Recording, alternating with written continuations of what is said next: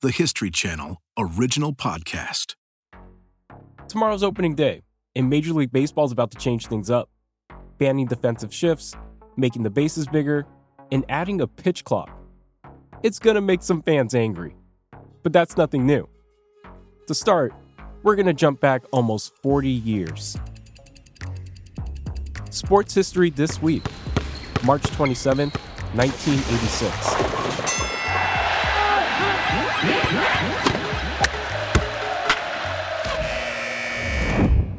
I'm Kalen Jones.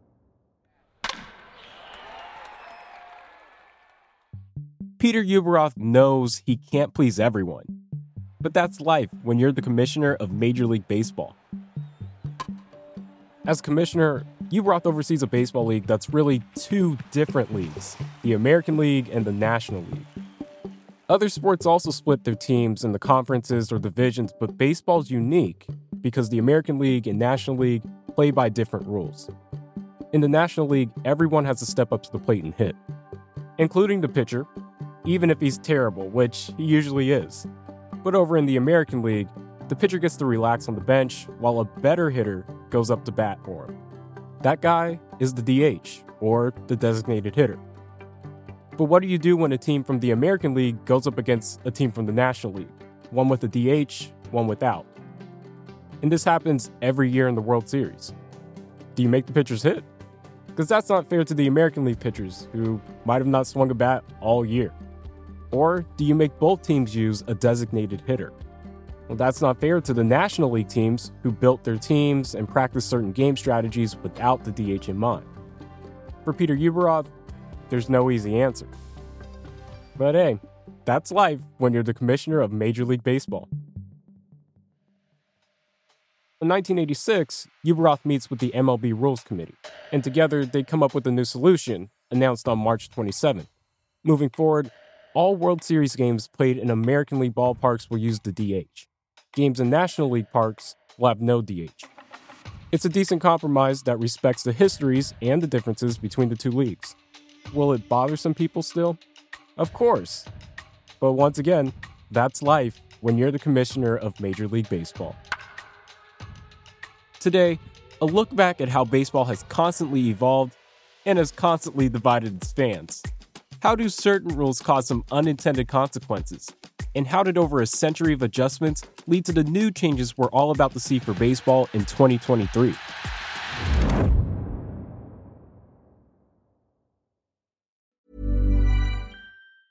Hiring for your small business? If you're not looking for professionals on LinkedIn, you're looking in the wrong place. That's like looking for your car keys in a fish tank. LinkedIn helps you hire professionals you can't find anywhere else, even those who aren't actively searching for a new job but might be open to the perfect role. In a given month, over 70% of LinkedIn users don't even visit other leading job sites. So start looking in the right place. With LinkedIn, you can hire professionals like a professional. Post your free job on linkedin.com/people today.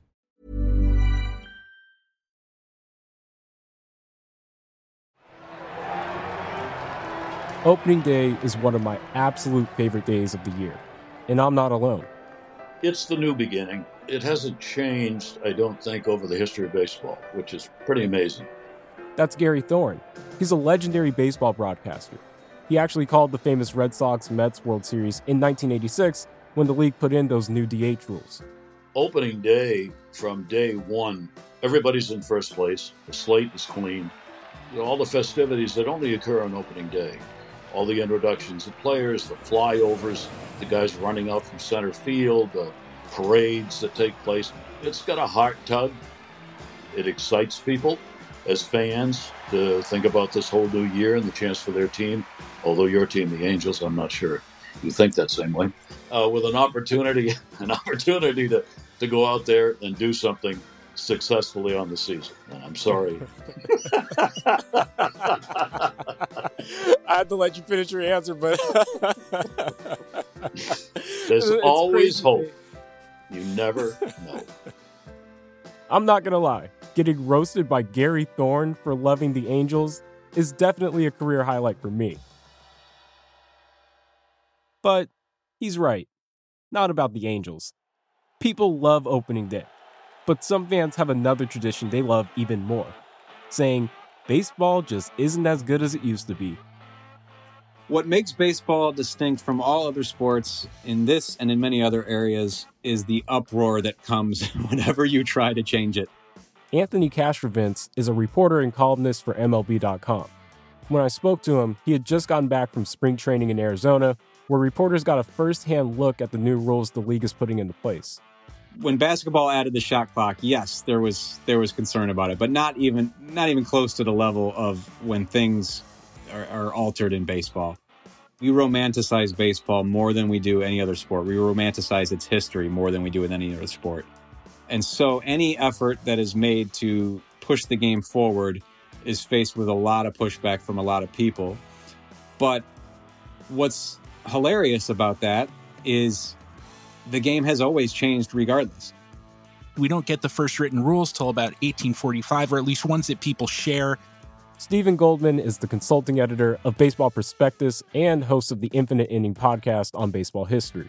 The very first set of rules was set up by the New York Knickerbocker Club. It was a bunch of guys 180 years ago now who said, let's get together and hang out and probably drink some beer and hit the ball around. But even with baseball's sort of improvisational beginnings, You're always going to have traditionalists arguing against any rule changes, including those that are going into effect this year. that sort of pushback seems to be at an all-time high this year. Really, if you look at it historically, you could argue, probably successfully, that these are the most widespread, wholesale changes all at once to the rule book in modern history. So let's break down 3 of baseball's brand new rules, one by one, and see how they relate to similar changes throughout baseball history. Rule change number 1. Banning defensive shifts. If you close your eyes and imagine a baseball game, you're probably thinking about an infield that has 2 players on the left side, the third baseman and the shortstop, and 2 players on the right side, the first and second baseman. But now imagine you're the manager of that team, and Ted Williams is coming to the plate. He's a Hall of Fame lefty who's known as a dead pull hitter, which means he almost always hits the ball toward the right side of the field. So wouldn't you just put an extra guy over on the right side? Of course you would. And that's called a defensive shift. Shifts have been around almost as long as there has been baseball. It's not brain surgery, this part of the game. You scout somebody and you say, he always hits the ball there, so stand there. One of the first big victims of the defensive shift is Cy Williams, who played in the majors from 1912 to 1930. Cy Williams went to the Baker Bowl in Philadelphia, which was a ballpark about the size of a telephone booth. And suddenly he's hitting 30 home runs a year. And he was a dead pull hitter. And so National League managers started to shift on him back in the 1920s. A few years later, there's another Williams, Ted Williams, the Boston Red Sox legend. You'll find that managers at that time, the Joe McCarthys of their era, managed against Ted Williams, who had one of the earliest shifts against him in the late 30s, early 40s, where they shifted and played him on the second base side to pull the ball all the time. And Williams' response was, well, just hit it over their heads out of the ballpark, which he did pretty successfully. But things have come a long way since World War II era baseball. And as advanced stats and computer modeling have made their way into the game, teams have gotten much, much better at predicting where a player is going to hit the ball. Shifts in baseball aren't new.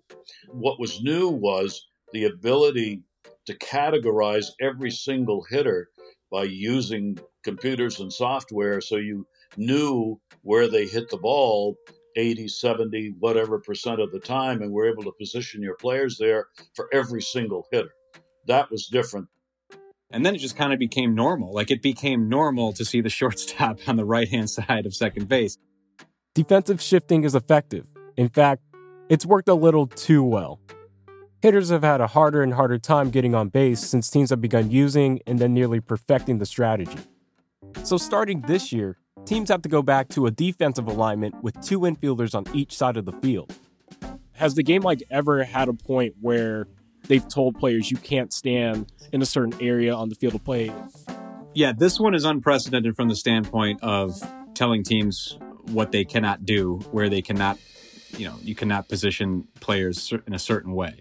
which speaks to how extreme and invasive defensive shifting has become in the last 10 to 15 years. It's really overtaken the sport. But that's what finally forced MLB to step in and say, well, wait a minute, this is not how this game was drawn up to be played.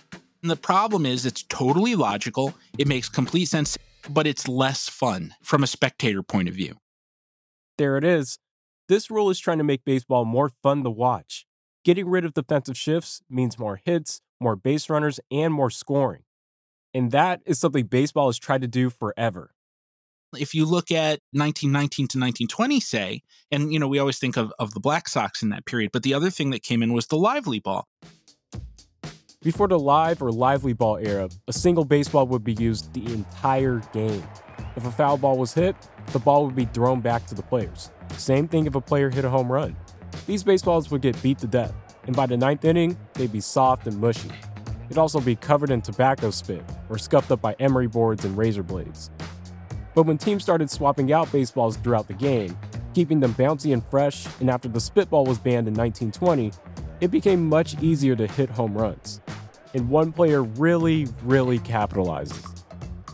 This ex-pitcher in Boston making this transition to the outfield, Babe Ruth, starts to do this. And they say, gee, people like that. Look, inside the park home runs are a lot of fun, right? But things quickly start getting out of hand. John McGraw, manager of the Giants, is one of the most powerful, or at least noisy people in baseball.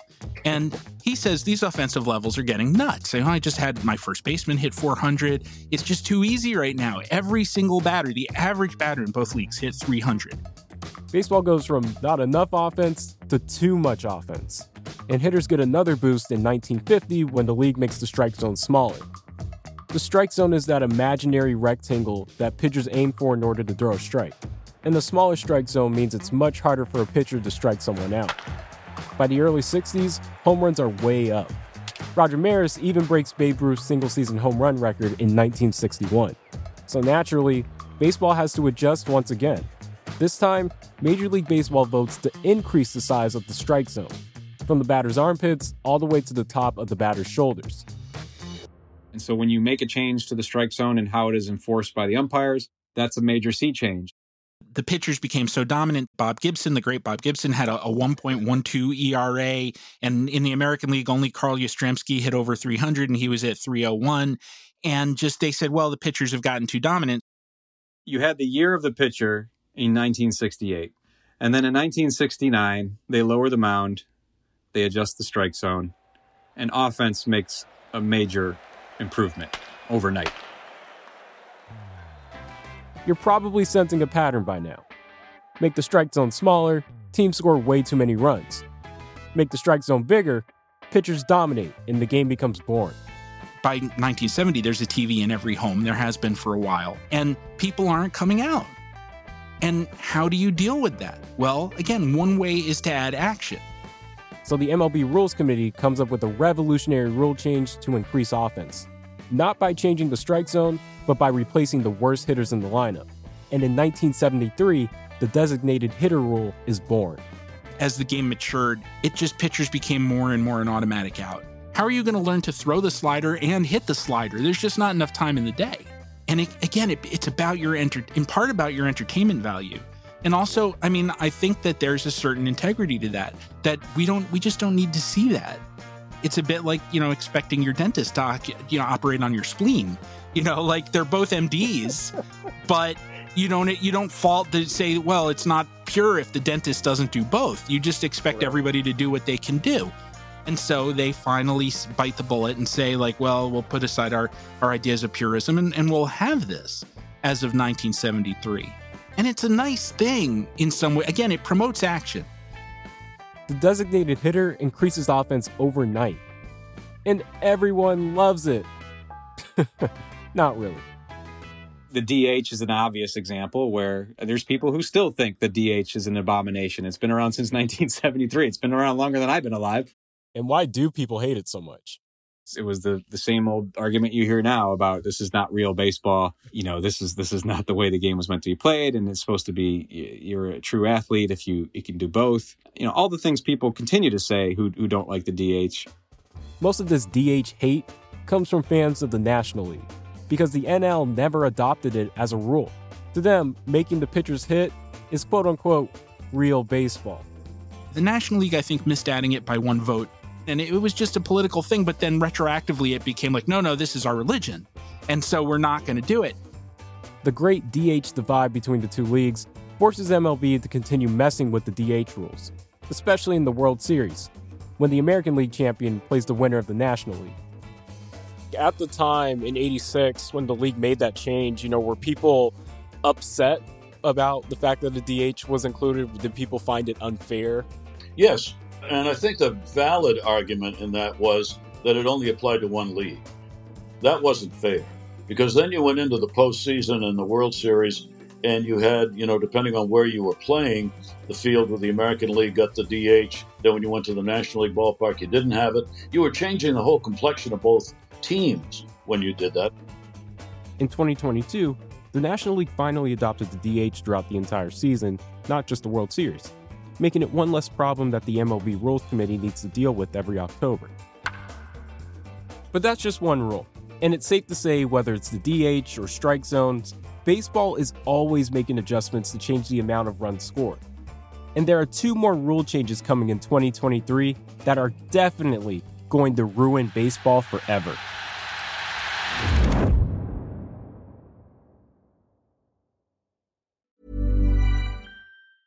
There's never been a faster or easier way to start your weight loss journey than with PlushCare. PlushCare accepts most insurance plans and gives you online access to board-certified physicians who can prescribe FDA-approved weight loss medications like Wegovy and Zepbound for those who qualify. Take charge of your health and speak with a board-certified physician about a weight loss plan that's right for you. Get started today at plushcare.com/weight loss. That's plushcare.com/weight loss. plushcare.com/weight loss. Spring is my favorite time to start a new workout routine. With the weather warming up, it feels easier to get into the rhythm of things. Whether you have 20 minutes or an hour for a Pilates class or outdoor guided walk, Peloton has everything you need to help you get going. Get a head start on summer with Peloton at onepeloton.com. Here's a question. How big is a baseball base? Honestly, I had no idea until we made this episode. The funny thing about the bigger bases, I don't know anybody who could have told you the size of a base prior to this becoming a topic, right? I mean, nobody could have told you it's 15 inches on each side. You could have talked to people who've been in the game for 50 years, and they could not have told you that. I could not have told you that. I know that for sure. That brings us to rule change number 2. In 2023, the bases are going to be 3 inches bigger. So now, when players slide into a base, they have a bit more room to make contact with the bag instead of sliding directly into an infielder's ankle. MLB tried this rule last year in the minor leagues, and it led to a 13% reduction in injuries near the bases. And there have been plenty of rule changes in baseball designed to make the game safer. One big change had to be made over 100 years ago. So one of the things that they outlawed was soaking, which was the idea that instead of tagging the runner, you catch the ball and you tag the runner with your mitt with the ball in it, that you could just whip the ball at him, peg him with the ball, and, kill him, I guess. I mean, today we would have fatalities because some of those infielders can get the ball out pretty fast and pretty hard. You could just whip the ball at someone, and you'd think they would have just, tag teams of stretcher bearers as the guys went down. Of course, arguably the biggest innovation in baseball safety came when the league started requiring players to wear batting helmets in the 1950s. But in 2023, in addition to safety, MLB hopes that the larger bases will also lead to more base runners and more stolen base attempts, one of the most exciting plays in the game.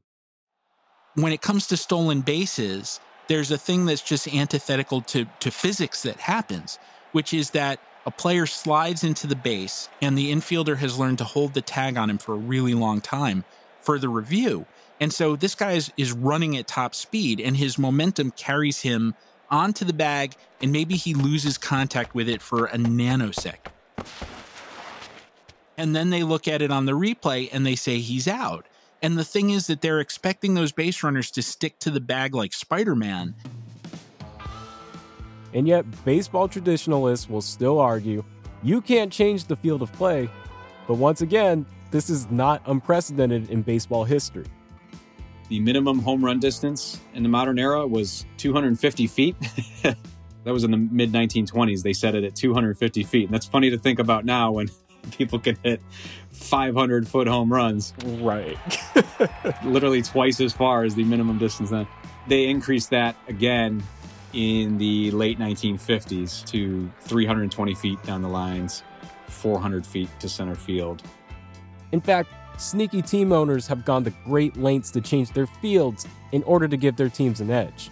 Bill Veeck, who owned Cleveland and the Browns and so on, and the White Sox, had a thing that he did, and he tried this in Cleveland where he had a curtain that he would roll out when the other side was coming. He did that in the minors in Milwaukee, but in Cleveland he tried to say, like, oh, a power hitting team is in town, we're going to roll the fences back temporarily. And baseball said, no, you can't do that. It's got to be the same for everybody. Still, in baseball, ingenuity wins out. This is a time-honored thing, too, that if a fast team comes to town, the groundskeeper comes out and soaks the base paths, to make it to increase the resistance, make it muddy so that whether it's Maury Wills or later Ricky Henderson, they can't get the same jump off that they get. So it's not just the rules, it's every little detail of this ridiculous game. It's the ball, it's the park, it's the strike zone, it's the construction of the bats, and it's everything you can name. Rule change number 3. A pitch clock. And this is probably one of the biggest changes in the history of the game. So it's a new development, which is more cementing an older idea, which is got to pick up the pace of this sport. Most team sports have some sort of ticking clock. NBA teams have 24 seconds to take a shot. NFL teams have 40 seconds to start the next play. But in baseball? It used to be a matter of pride for baseball people to say, we don't have a clock. We go out and play the game. But the thing was, the games were done in 2 hours and 15 minutes or 2 hours and 30 minutes. They weren't going 3.5 hours. To purists who don't want to see a timer in baseball, they feel like that runs afoul of everything baseball stands for, of being the game with no clock. And now it does have a clock, and it's ticking down for every at-bat. Starting this year, Major League pitchers have 15 seconds to throw a pitch or 20 seconds if a runner is on base. And this change affects hitters too. Bernie Williams of the Yankees, between pitches, would walk the entire backstop, like the whole parabola of the ballpark, and you could get up, make a snack, go to the bathroom, whatever you needed to do, reply to emails between pitches. And it's just not good entertainment. What do pitchers or even hitters lose by not being able to take as much time as they want nowadays? Both sides are going to have to focus. And I heard Scherzer say the other day, look, if you let pitchers pitch at their own pace, they would have a quick, speedy between-pitch delivery. He believes that if pitchers want to do that, and hitters, I think, are coming around the same way, and ultimately I think it's going to be in a very short period of time, within a month of the regular season. I don't think either is going to be hurt, and I think both are going to be helped. As always, people think the sky is falling when a big rule change is made. But even baseball lifers like Gary Thorne think it'll just eventually become a normal part of the game. So, over the years, aside from the pitch clock, has there ever been any attempts to speed up the game? This is my absolute favorite because it really distorts the statistics when you look back, is the foul strike rule.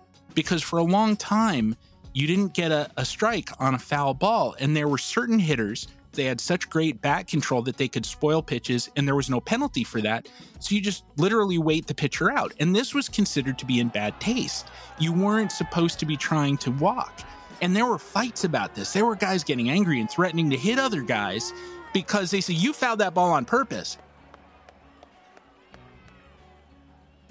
There are more examples of baseball trying to speed up the game, but this one's probably my favorite. in the early 1900s, they made the rule that pitchers must face a minimum of one batter. Now we have the 3-batter minimum in recent years, but they actually had to do a one batter minimum because managers figured out that you could call in a reliever, not have him throw an actual pitch while someone else is warming up that you really wanted in the game. And just this is farce, so it's just a time stalling measure. So they actually had to put in a rule that no, you bring in somebody to pitch, they actually have to face a batter. It's just another example of how, if you go far enough back into baseball's history, you're going to find that some of the most basic elements of the game, the parts that we take totally for granted, were actually the result of a rule change. You go back to 1886 and a walk was 5 balls. 4 strikes for a strikeout, just for that season only with the 4 strikes. But it's so funny, just because you think about the impact baseball has had on American culture, American society. You think about this 3 strikes and you're out rule and how this became, a baseball precedent becomes a legal precedent in a way, in certain way. But for that one season, it's 4 strikes. And had that been the case, are there people who are not in jail today had that maintained itself somehow? But that's the whole point. The game is always evolving. An inning used to last for 1 out instead of 3. Teams used to play with as many as 14 players in the field instead of 9. Umpires would be chosen right before the game by the teams themselves. Games used to only end when one team scored 100 runs. But the biggest difference between then and now? There was a time when the pitcher was considered not someone who was trying to get the batter out, but was more just facilitating play. He was a human pitching machine. So the batter could say, I'd like it up here, or I'd like it down there. I mean, imagine how embarrassing it would be to strike out if you knew what was coming every time. It almost sounds like t-ball or beer league softball. I mean, there's all kinds of things in the 1800s, like making the runner touch every base. It's like these things that we think, of course, but it's kind of like when you're out and about and you see a sign telling you not to do something and it's funny, it seems obvious to you. Well, of course I wouldn't do that. But they had to put the sign up for a reason. It's because somebody did that thing that seems so obvious. That's how it is with the beautiful thing about baseball. Beginning, you watch it kind of find its way. And with these new rule changes, baseball is arguably still trying to find its way today. We've had baseball's dying stories going back to about 1920, probably, if not earlier. It's always in and out of fashion, but you can't stop trying. I mean, on sort of to be philosophical, we all have to change or die, right? We all have to keep evolving through our lives, and we all have to stay relevant to our times. Maybe 50 years from now, the Rules Committee will vote to get rid of the pitch clock. And you just know that some cranky purist is going to write a 5,000-word column about how we can't get rid of the pitch clock. That's the way the game was always meant to be played.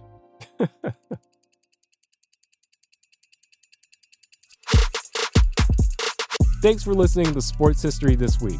For moments throughout history that are also worth watching, check your local TV listings to find out what's on the History Channel today. Other notable sports stories that happened this week: 1985, the World Wrestling Federation holds the first ever WrestleMania in Madison Square Garden. And 1893, a man by the name of Frederick Arthur, Lord Stanley of Preston, donates a silver bowl as an award to Canada's amateur hockey champions. That bowl would later become known as the Stanley Cup. If you'd like to get in touch, please shoot us an email at sportspod@history.com or leave us a voicemail at 212-351-0410. We'd love to hear from you.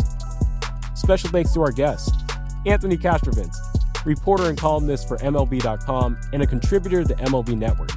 Stephen Goldman, former editor-in-chief and current consulting editor for Baseball Prospectus and host of the baseball history podcast, The Infinite Inning. Gary Thorne, longtime MLB broadcaster.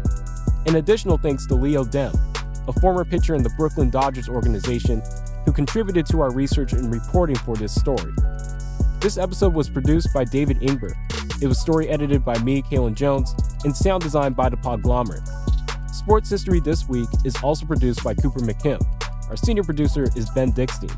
Our associate producers are Emma Fredericks and Hazel May.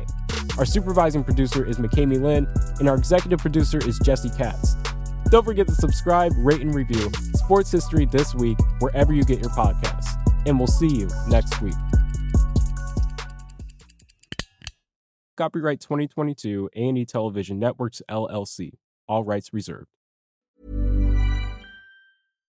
Hi, I'm Daniel, founder of Pretty Litter. Cats and cat owners deserve better than any old-fashioned litter. That's why I teamed up with scientists and veterinarians to create Pretty Litter.